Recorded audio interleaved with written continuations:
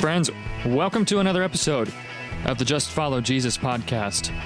You know, Ryan closed, I think it was the 1045 service, with this amazing quote I'd love to tee up for you. He said, "The gospel of Jesus is not the good news that you became a Christian and that you then come to church and are bored out of your socks every day for the rest of your life.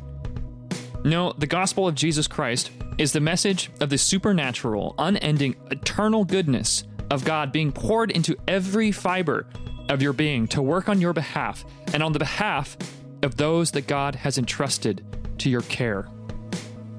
I think it's a powerful summation of the gospel through the lens of this week's central theme. Our conversation centers around the topic of healing, and I know that's controversial on both sides of the aisle in a lot of different ways. So we explore that in this week's conversation, and we reflect on how faith, doubt, and cynicism may be impacting our view of who God is and what He's capable of doing in our lives and our community. For fun, we also discuss why it might be that public speaking is the number one greatest fear in America. As always, our hope is that this week's conversation inspires you, stretches you, and encourages you towards greater curiosity, a deeper heart and hunger for the scriptures, a more fervent commitment to prayer, and the cultivation of a faith that is eager to join in God's relentless work of healing each human heart as well as the world's. Now, friends, I hope that this week's conversation is a good one for you.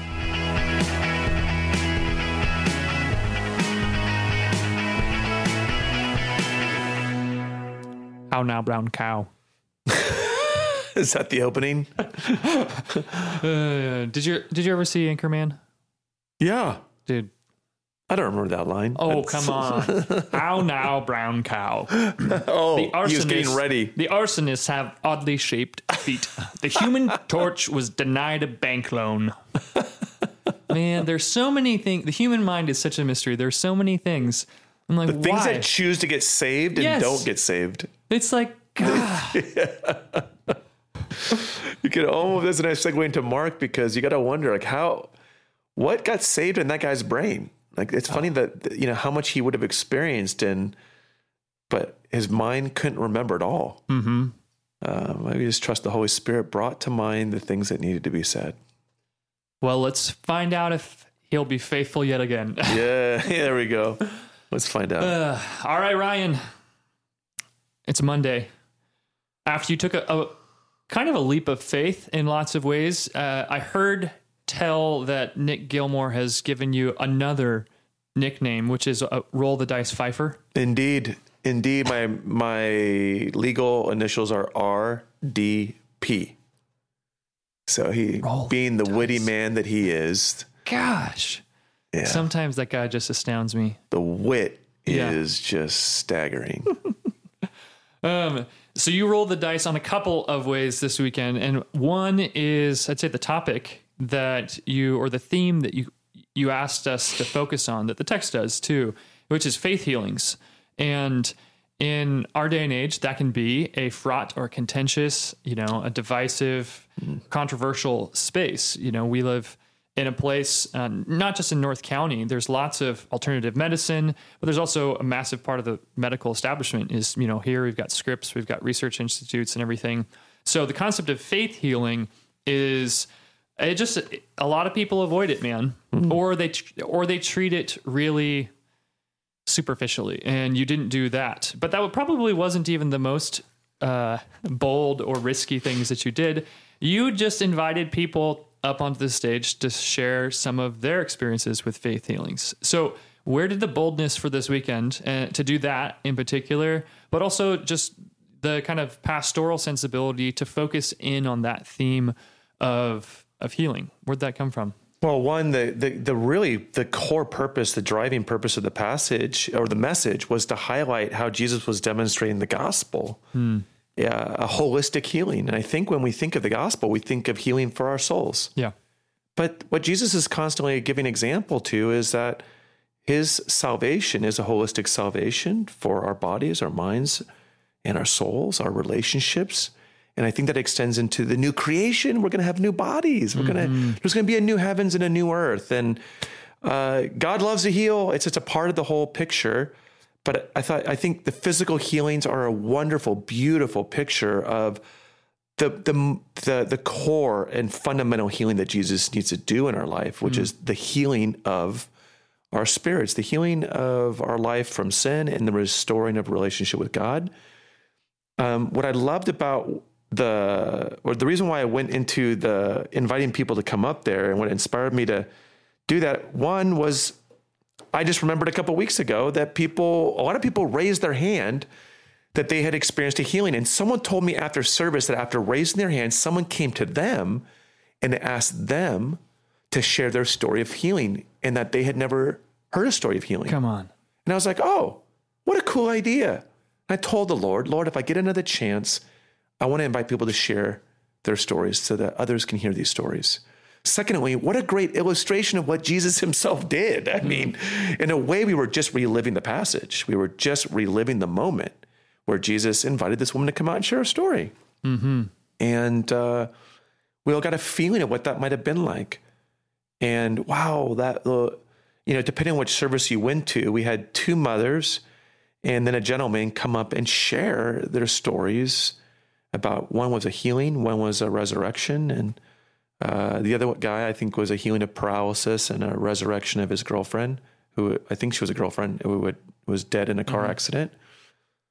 I mean, they're just dramatic stories. And I think it's good for us to remember that these dramatic moments are not just something God did 2,000 years ago, but he continues to do them.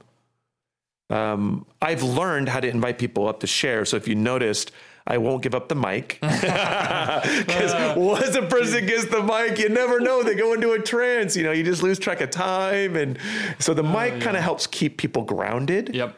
And I think it helps them not get kind of caught up in the moment in the story and lose track of what we're trying to accomplish with the sermon itself. It's not. So I think it worked out well. Mm-hmm. People were really respectful and understood what we were trying to do. Yeah. My production brain was very grateful to you that you didn't let go of the mic. When I saw that you were doing that, I was like, oh, please, Lord, help him hold on to the mic. But I got to tell you, I'm really impressed with the people that shared. I mean, if you're listening to this podcast or if you know them, we are just how grateful do we need to be? Gosh, that they would get up in front of a room like that. Public speaking is the number one fear in our country, and that they would get up and share their story so vulnerably, so personally. It brought the passage to life, and it brings the present power and presence of Christ to life to all of us. Well, it was courageous move on their part, and I applaud their courage and faith. Public speaking is the number one fear. That's right. Over spiders, over death itself.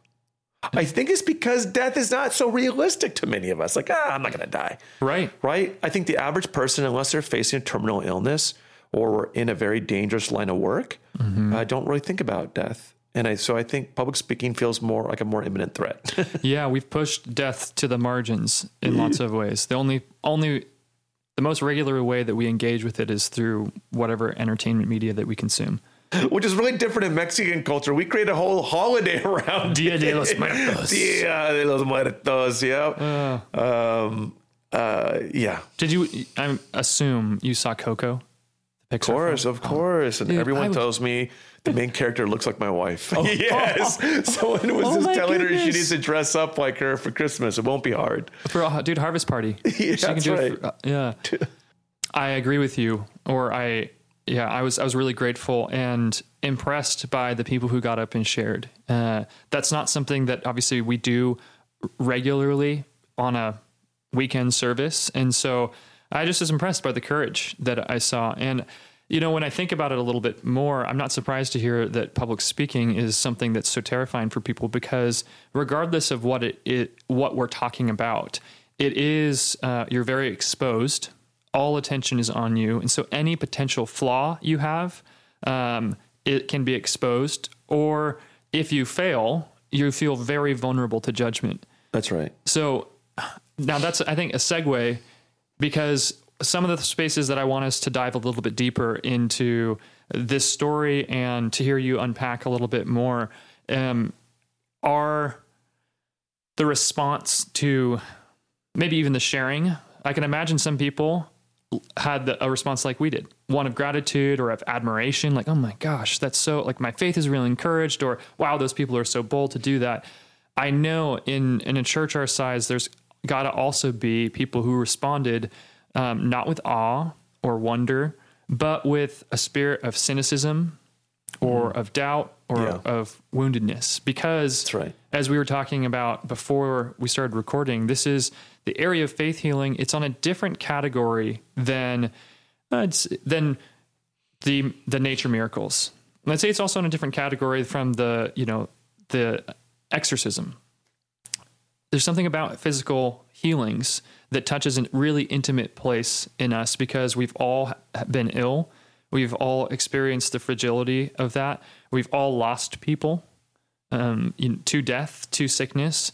And so it just, man, it goes straight to the heart of the matter in a lot of ways. And to protect those sensitive places in us, I think we oftentimes respond out of doubt and cynicism. And there's a quote I wanted to read, which is from, actually, this is a plug. It's from out of Jeff Rinke's new book called Badly Broken, Deeply Loved, How to Find God's Healing, Book Wholeness, plug. and Peace. Book plug. I was not paid for that. But in it, he quotes A.W. Tozer, a classic Christian author, and says, "What makes the cynical spirit particularly dangerous is that the cynic is usually right. His analysis is accurate, his judgment sound. He can prove he is right in his moral views, yet for all that, he is wrong, frightfully, pathetically wrong. But because he is right, he never suspects how tragically wrong he is. He slides imperceptibly into a chronic condition of bitterness and comes at last to accept it as normal."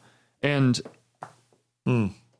I think that, I definitely know for years I was utterly skeptical of God's healing power for anything other than my soul. And so I wanted to hear you engage with that topic a little bit deeper, because it's not something that you spent as much time exploring in this sermon. I know you've talked about it in the past, but yeah, talk to me about doubt, disappointment, cynicism. That's such an important theme, and we see it even germane to the passage. The woman's been bleeding for 12 years. She's gone to the doctors, and she's a woman of faith. She's a Jewish woman. She would have been praying to God. There's no doubt about that. And 12 years, that's a long time to carry a suffering. And why then? Why that moment? The timing of things is just beyond our understanding. But the passage captures that the suffering that comes with healing that doesn't come quickly or in the time that we hope, or in some cases at all, physically, or with Jairus and her daughter dying, and that journey home, that extended period of time where he was in the interim period between the promise and the fulfillment of the promise, which for some of us, that interim period is a lifetime, where we have lost loved ones who we will not see raised up like her until Jesus returns in the new kingdom. That's certainly the kind of death that the early Christians were facing, and would have seen her resurrection as an encouragement that as we go to the Colosseum to die, we will be raised up in the resurrection with Christ. But it does capture those doubts. And I just want to say, number one, that I relate to those doubts, and I relate to the disappointment and the sadness. I have people in my life who I've prayed for who have not been healed. I have people who I've prayed for earnestly, fasting, just agonizing, just crying out to God, who died. And I have pains in my body that were legitimately supernaturally healed, only to return a few years later. Which kind of reminds me of something I said in the message, that eventually all these people that were healed or raised from the dead, eventually they all did die. Something did come back, some sickness or something came back and took their life. But what Jesus was bringing was even bigger than that. As big as that is, as sort of like, this is it. You raised a girl from the dead. There's nothing bigger. Jesus actually came to do something even more significant. And that was to offer us eternal life. But nonetheless, back to the doubt and the disappointment. I think that the passage invites us to have faith in the waiting. And the waiting of, number one, the waiting to have understanding about why God allowed something to happen in our life. Sometimes there's a waiting, there's a pain in not understanding why something happened.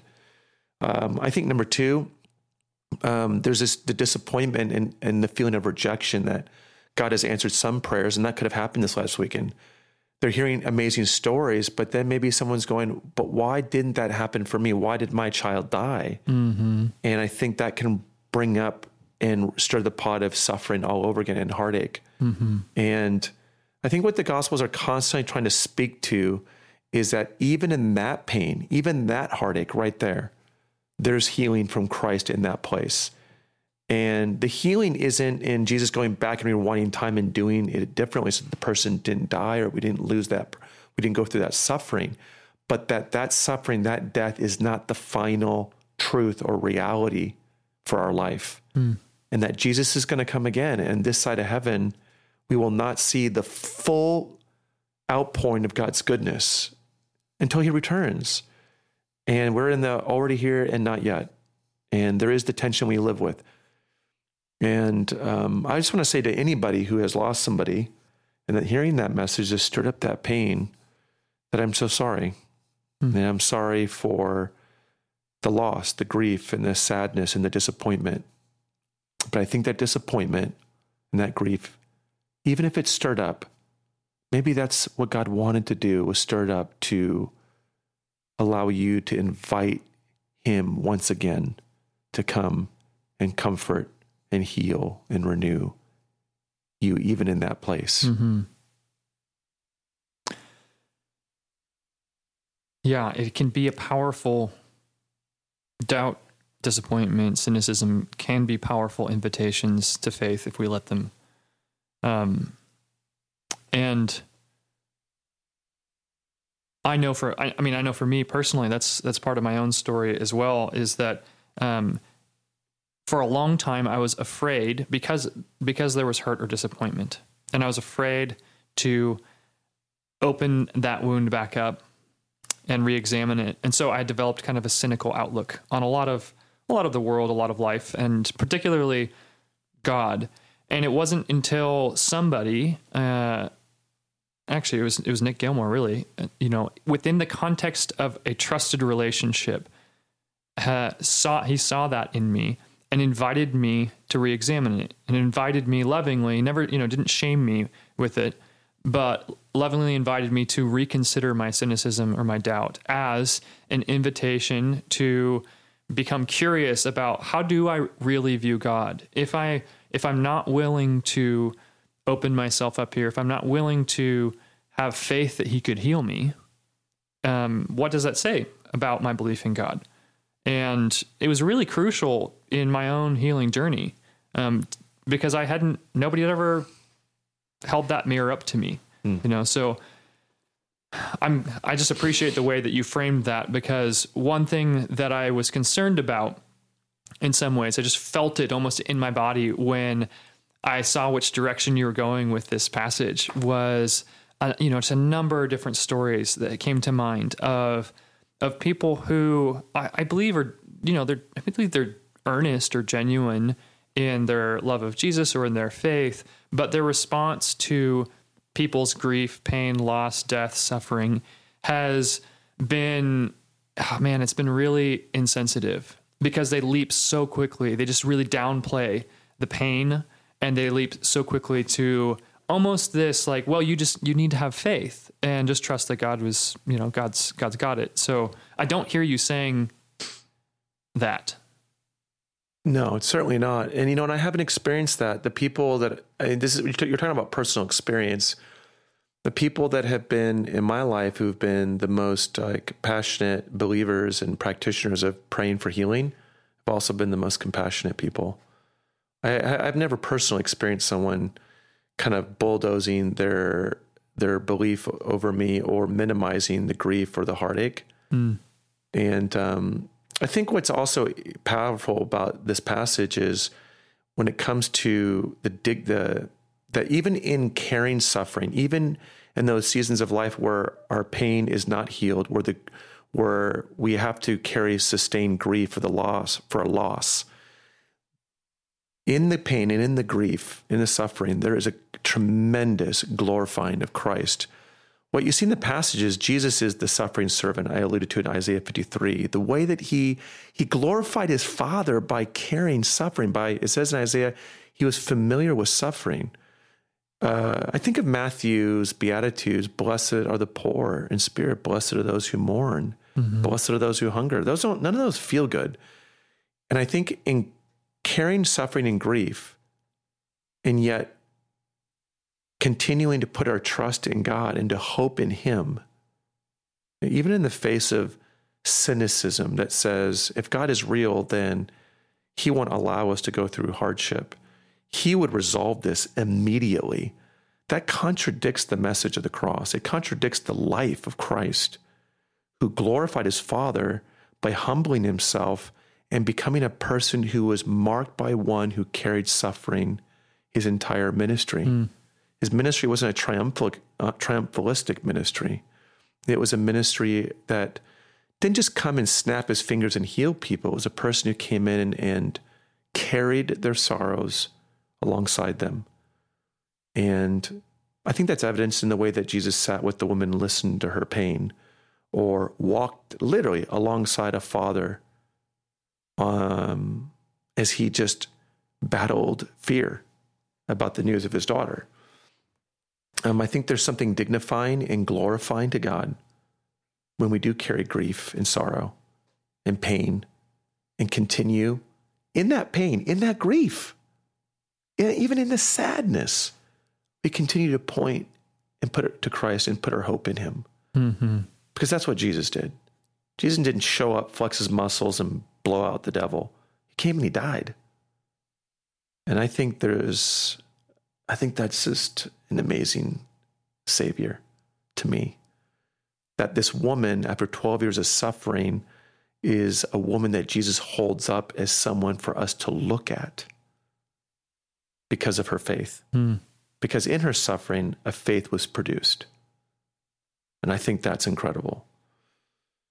And I think that's the invitation for us, that in our suffering, even the suffering of disappointment, why didn't things go differently, Lord, when I prayed for that person? That's a suffering. That there is an invitation to faith for us in those disappointments. That even more has the power to glorify Christ. So why is it that you think that we don't see more healing in our culture or in the church? Yeah, I think number one, theologically, by more, it's hard. It's a relative statement. More in comparison to what? Do you mean like the early church, or what appears to be happening in Jesus' ministry? Why doesn't it feel normative? So maybe that's a great way to put it. Yeah. I don't think we're ever going to see it normative. And that's where the temptation is. If it's not normative, then why even bother? And I think that's just, I think because Jesus commissions his disciples to go out and pray for healing, and we should continue.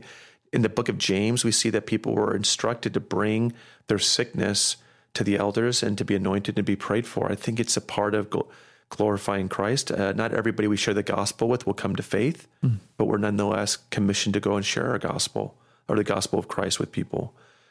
But why don't we see it more often?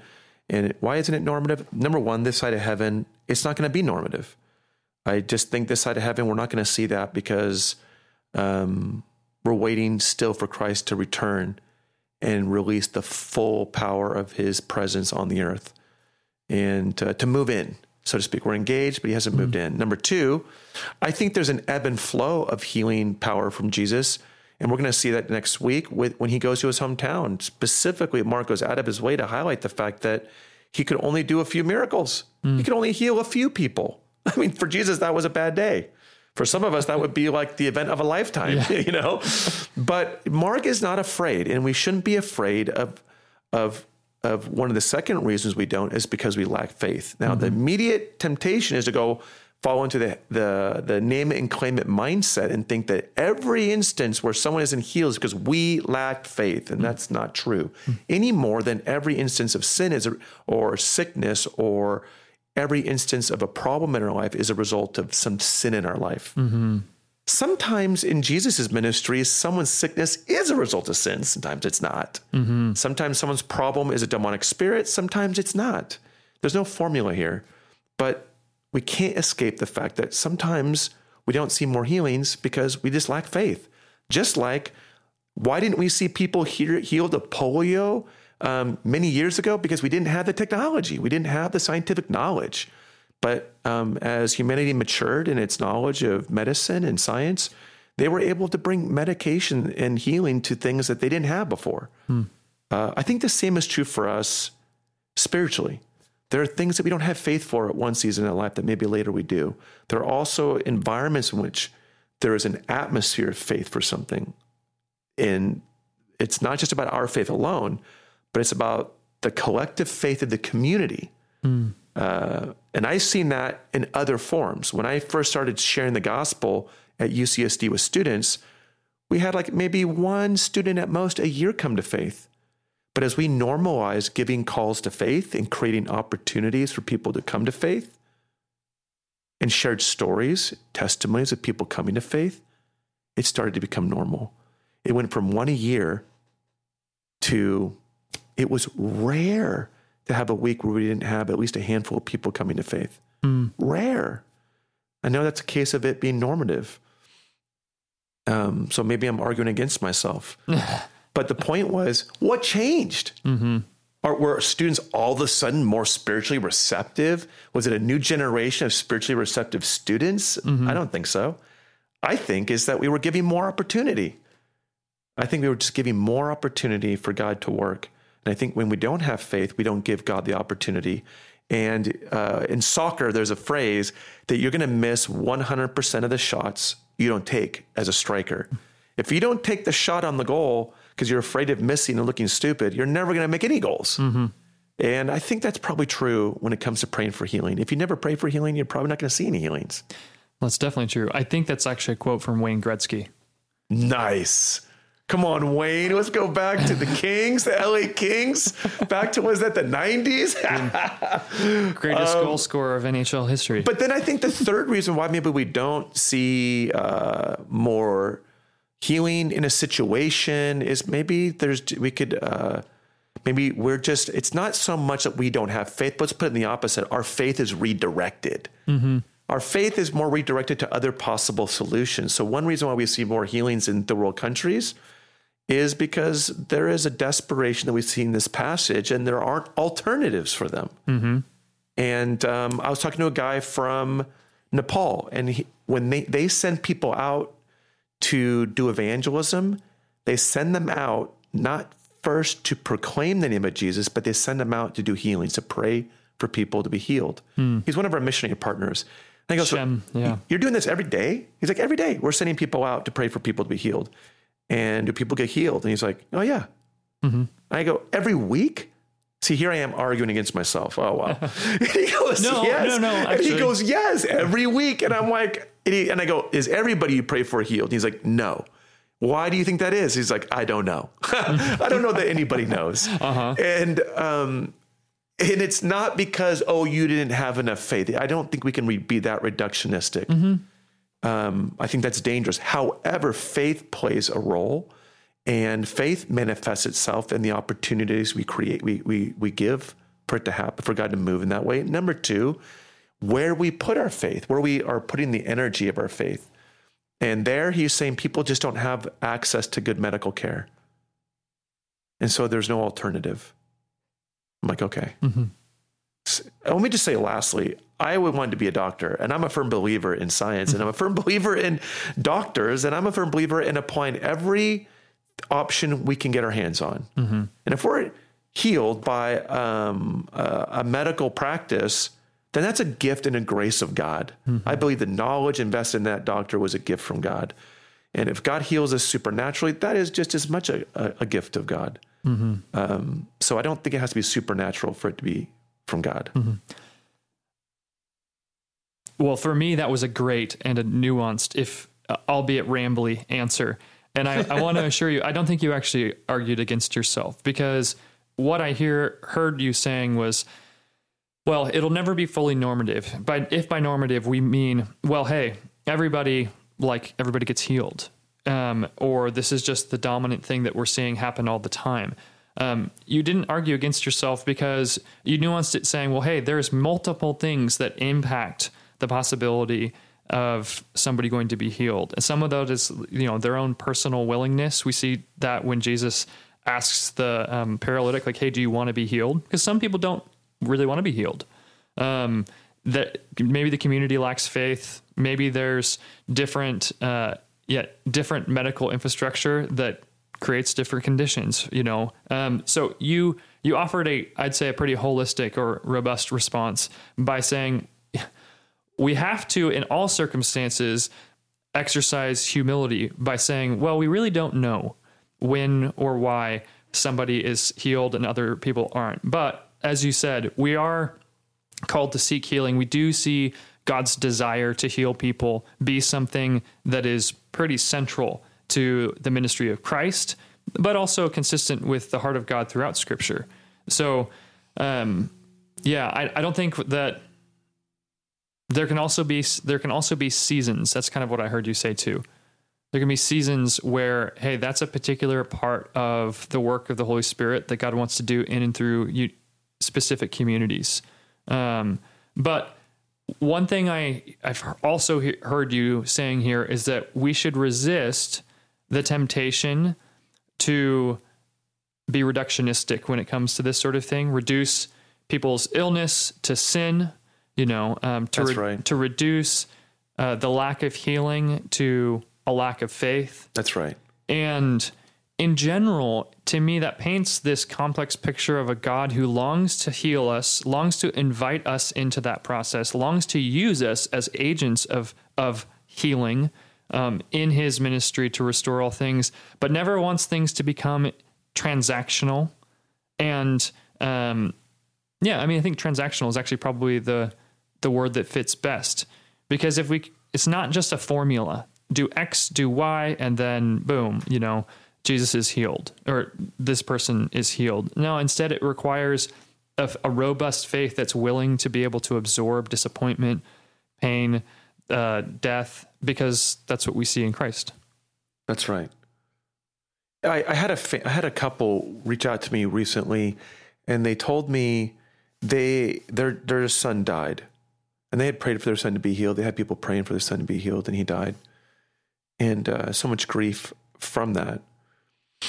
And they were saying that the reminder that God does heal encouraged them, because the temptation was to think, no, God just doesn't do that. Mm. And I thought, wow, that's just incredible humility and faith to me, that they could have that kind of perspective, because I think that is the right perspective. I think it's easy to allow our disappointments to overly define who God is, who he is, and what he can and can't do. Mm-hmm. And I think that takes tremendous faith to say, my loved one wasn't healed, but God does still heal. And even though he didn't heal my loved one, or he hasn't healed me, it's not because he doesn't love me. And there's a hiddenness in what is happening here, but I can entrust that to God and his infinite goodness, because I can remember that this God that I don't understand has communicated in unequivocal terms his love to me through his death and suffering on the cross for me. You mentioned a word when you were describing some of the different conditions that create opportunities for faith and for healing, and that's desperation. And that's something that we see in this passage too. I mean, both Jairus and the woman are incredibly desperate. So is there a deeper clue there for us? What role does desperation play in the cultivation of faith? Or is that something where if you don't feel desperate, you need to feel desperate? Can you imagine? Let's get our desperation on. Get yourself desperate. Yeah, that would just be tragic. Well, I mean, I think I'm curious. How have you seen? You were alluding to it earlier. I think, or in some of the other podcasts, seasons of desperation in your life, and the way that that's been a faith building season for you, a season of faith breaking into your life through the place of desperation. How has that happened in your life? And if it hasn't, then be honest. It's only happened through your victories. Oh, no. Yeah, I think the more, so I partner with Jeff and Jen over here in the counseling space, and I am privileged to be a facilitator for our men's skills course. And, genuinely, like, oftentimes I experienced a lot of transformation when I went through that whole kind of course myself, because I was brought there. Why? Because I had hit a place of desperation. I mean, that was a combination of a spiritual crisis, a relational one, and a mental health one. And it just really exposed that my faith and my own coping mechanisms that I had developed, some of that was intellectualization and cynicism. Some of that was dependence on substances. It wasn't enough. Those things were not working anymore. Those weren't protecting me from pain or from just coming to a sense of desperation. I was at a very desperate space. And in that, I was then invited by people to say, well, hey, you seem pretty desperate. Why don't you try X? I was willing to try whatever. I was willing to say, hey, you know what? I'm going to suspend my cynical disbelief. And okay, cool. I'm going to go to a prayer meeting. Okay, cool. I'm going to go to this group place. I'm going to open up and share vulnerably because what do I have to lose? So, I love the skill space. So it kind of makes us a little more uninhibited, a little more willing to try something new.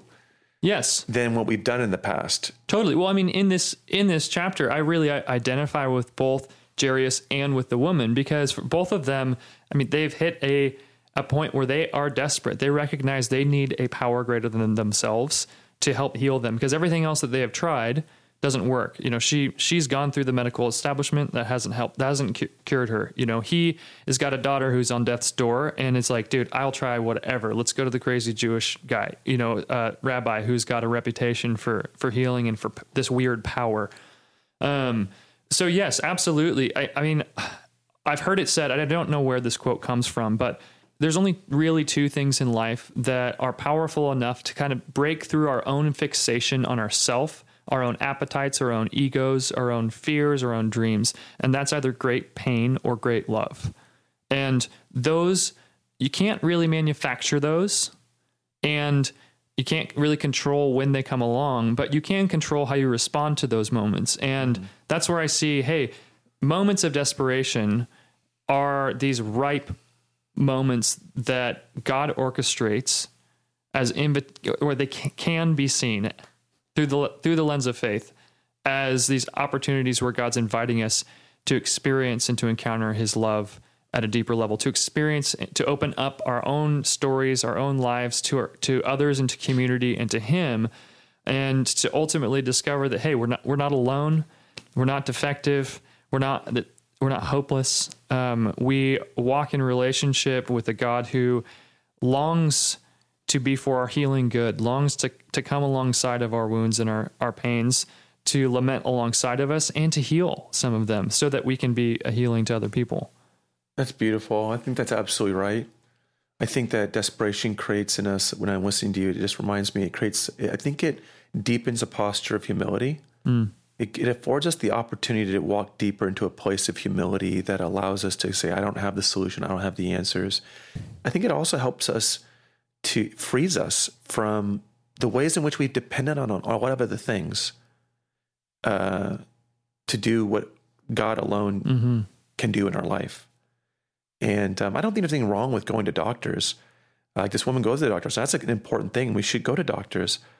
But then there's moments in our life where, like my friend who's walking with his daughter through cancer, they're going to doctors, but the doctor's inability to bring solutions to her problem, it's like, I don't know how else to put it, but it forced them to go deeper into drawing towards God, as he put it to me, than anything in his life had ever done.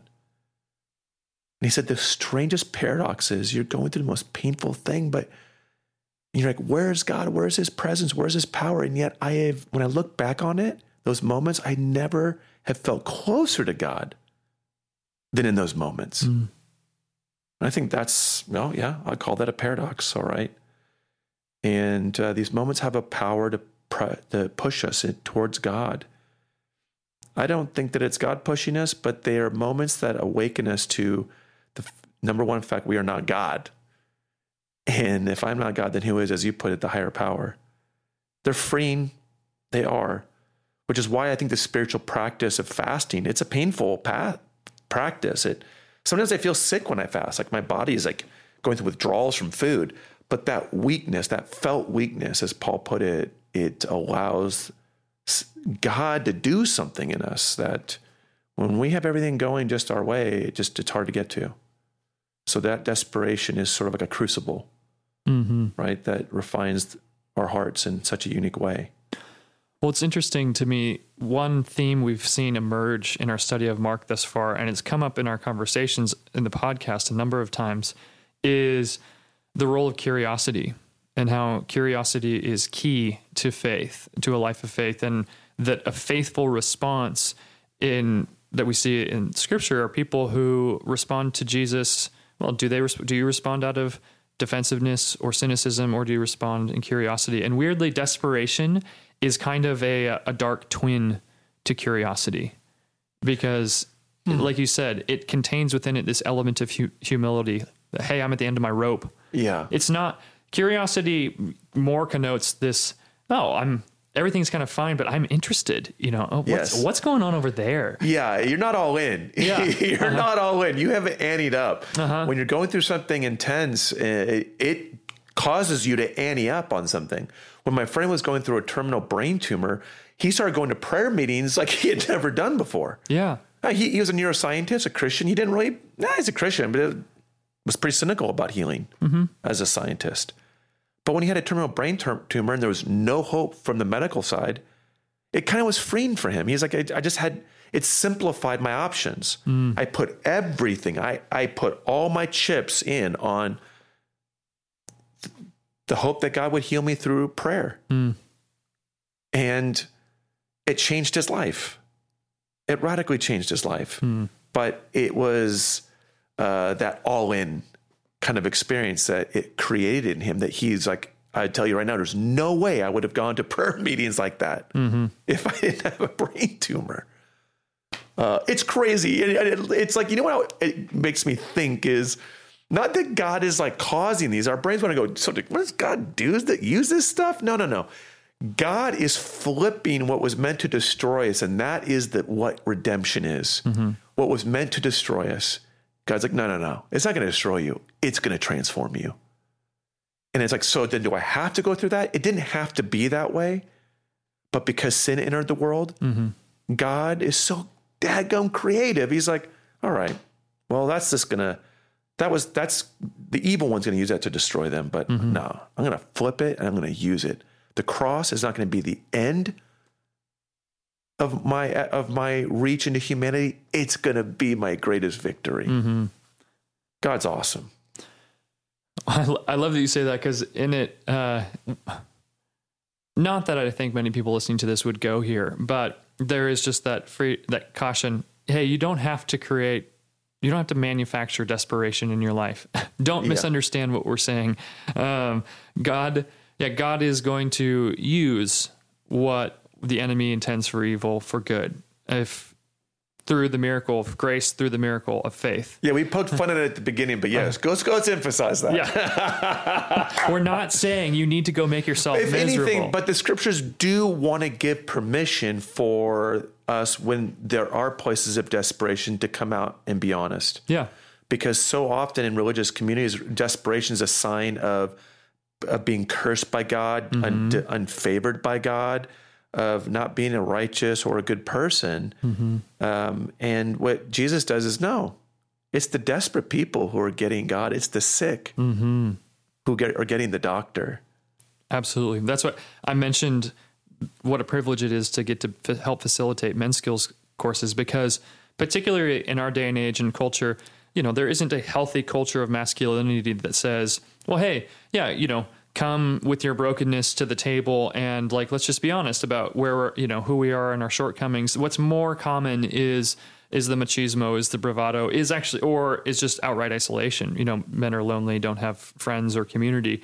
And what I've seen time and time again in the skills ecosystem is there's a safe space of people who have something in common, which is a desperation. You usually don't get the casually curious person in a skills course because it's a big commitment. It's like 13 weeks and it's an hour and a half or two once a week. You get people who are there because they're like, there is something that I don't have that I need. And man, the way that God shows up and transforms people's lives through the truth of his scripture and through a community of desperate people together seeking God is just profound. Yeah, that's well said, Joseph. Come on. That's why you're leading this podcast. Well, I'm sure we could linger on desperation and cynicism and whatnot, but there's a couple of other things I wanted us to just reflect on briefly, and then we can wrap up our conversation because we've been going for a little bit. But when I was rereading this after listening to your sermon, one of the things that just really stood out to me was Jesus's humanity. And I see it in a number of 3 different places. I'm sure there's more. This is not a systematic list, but in one, he allows himself to be interrupted by the woman. That's just a really, I think you called it, what is Jesus, ADD? Mm-hmm. I love that. It just seems like a very human thing. Second, in verse 37, once he gets to Jairus' house, he encounters this scene that seems really foreign to us because we're so death averse. But there's professional mourners and wailers that are already there. There's a community of people who are well practiced in what it means to grieve death. And they'd already kind of staked out their claim in a lot of ways. There's a little bit of a sense of territorialness. Yes. And it's a very public thing.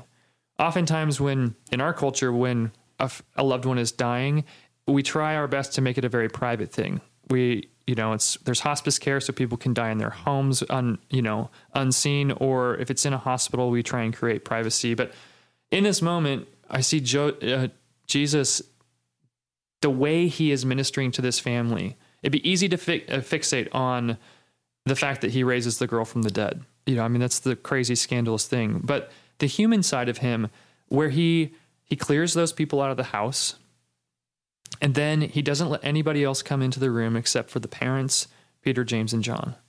And when I read that again today, I just thought, wow, what a great pastor. What excellence. Indeed, the best. Yeah, what incredible sensitivity. The best, my friend, no doubt. And then to top it off, like the way he says to the girl on the pastoral note, give her some food to eat. She must be hungry. She was just dead. The parents are just like, she's alive. And she's like, yeah, but she's hungry. Yeah. She's had a long day. Give her some food. Just the pastoral, practical side of Jesus that, again, he sees our humanity, he sees our physicality, mm-hmm. and it's almost like an honoring of it. It's not ignored in light of the spiritual, which is why I wanted to touch on the healing, to go back to it, because the passage, I wanted to highlight how Jesus is demonstrating the gospel that Jesus has come, that he has died, that he has risen, and that we are forgiven of our sin and to be restored to being children of God, to reign with him forever. And the way that Jesus demonstrates it is by doing these things that interact with us at our human level. Yes, Jesus, above all, wants to heal us of our sin, but he comes doing it by offering us lollipops, something that just immediately tastes good and makes sense to us right away, but invites us into the deeper meaning of what his work was about. And that lollipop is the healing, the multiplication of bread that we're going to see Jesus doing, the calming of the storm, these sort of transitory, ephemeral sort of acts of power, right? Ephemeral because they're limited in their scope and time. They're time bound. They're now 2,000 years old. What good is a lollipop from 2,000 years ago? No good. But if those moments speak to something even greater, that's continuing, that's even larger, then that's significant. And I just love how Jesus, in the midst of all, is caring for us at every level of who we are. That's his pastoral side, that he's caring for us emotionally, spiritually, physically. Yeah, well said, my friend. And he's even willing to take on the pastoral role of just being sometimes public jester and being laughed at, Yes, sometimes as a pastor, as a leader, people are like, what? You are just the weirdest person. They just look at you like you're just crazy. And he gets laughed at. Yes. I love that as well. And when I read it today, I immediately identified with it because it named. It's something that goes back to when we were kids. It's like, dude, when I was laughed at, I was like a kid or something in junior high, elementary. Wait, what? Jesus was laughed at? Totally. Well, and it names, I think, probably one of the biggest fears that people have. Like, to go back to the fear of public speaking, what's the greatest fear there? That you're going to get laughed off the stage. Yeah. What are we risking when we talk about believing in faith healing, or believing in exorcisms, or believing in a bunch of the crazy stuff that happens in Mark? Well, it's not cool in our modern society, and it's something that if you take this stuff seriously, oftentimes you get ridiculed or laughed at because it just seems, oh, that's so provincial, or that's so medieval, or that's so, it's so, like, we have science now, we have space phones now. That's right. We don't have need for this antiquated view of the world or religion. We have mental health assessments now. And it just reminds me that, hey, man, if I'm not willing to be laughed at for the sake of my faith and for the sake of Christ, then, well, maybe I should be rethinking a few things. Or maybe I'm just not being very bold. Maybe I'm letting the fear of man, the fear of being laughed at, override my healthy fear of God. That's so good.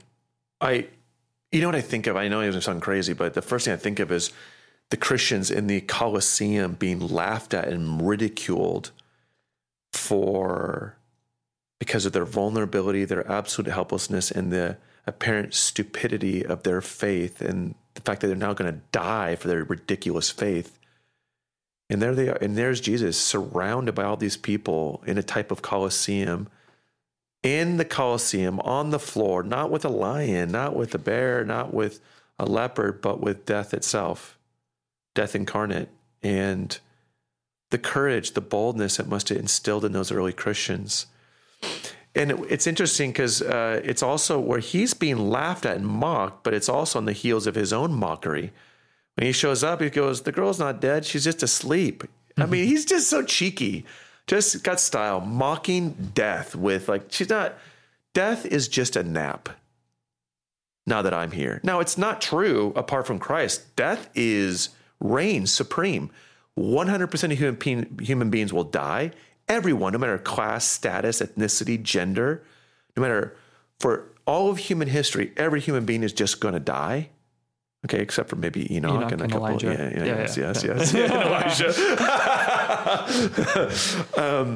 But Jesus is here and everything has changed. And now big bad death is nothing more than a nap, a yawn.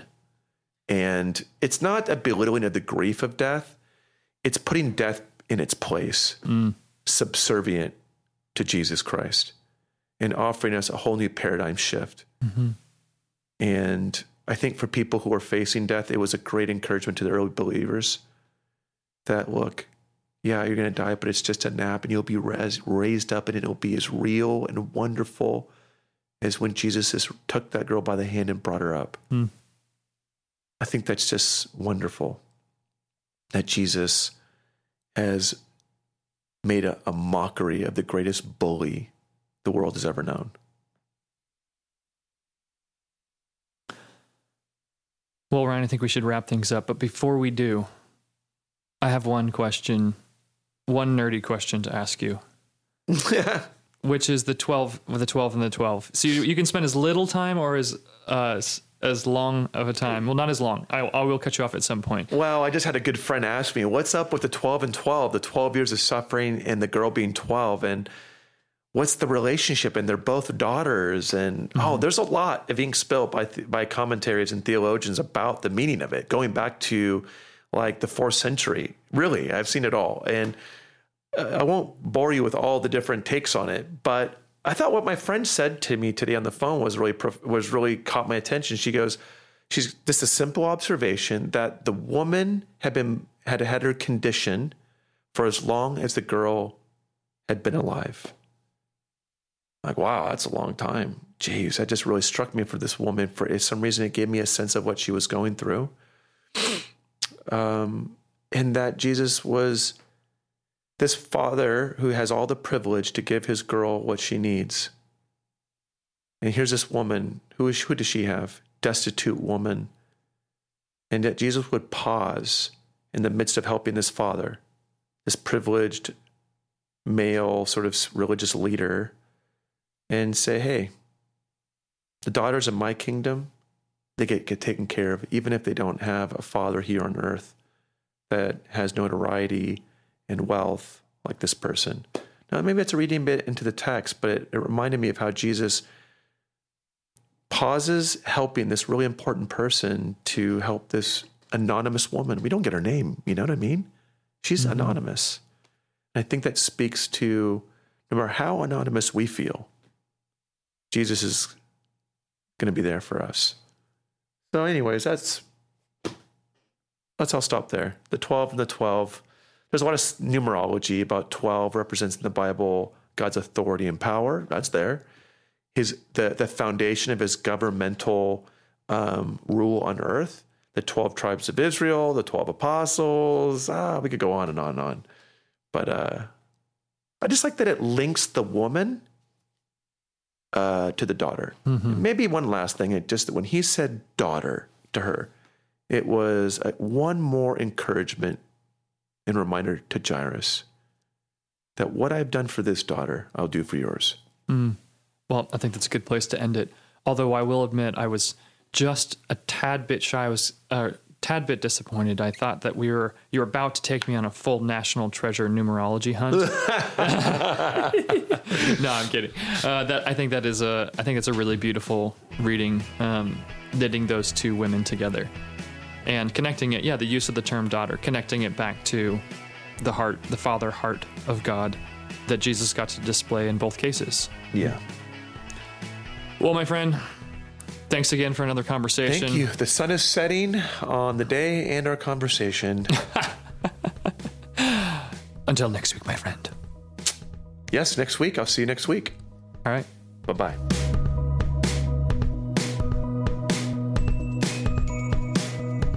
Thanks for joining us for this week's episode of the Just Follow Jesus podcast. For more information about the series or our church, you can visit northcoastcalvarychapel.org. We also still have some copies of a special coffee table quality journal that we designed and put together to accompany this series in the Gospel of Mark. This whole podcast is a resource of North Coast Calvary Chapel. It's produced and directed by Joseph Carlson. The editing has been done by Nate King, and the music is by the one and only Brian McMaster. Thanks for joining us, and we'll see you next week.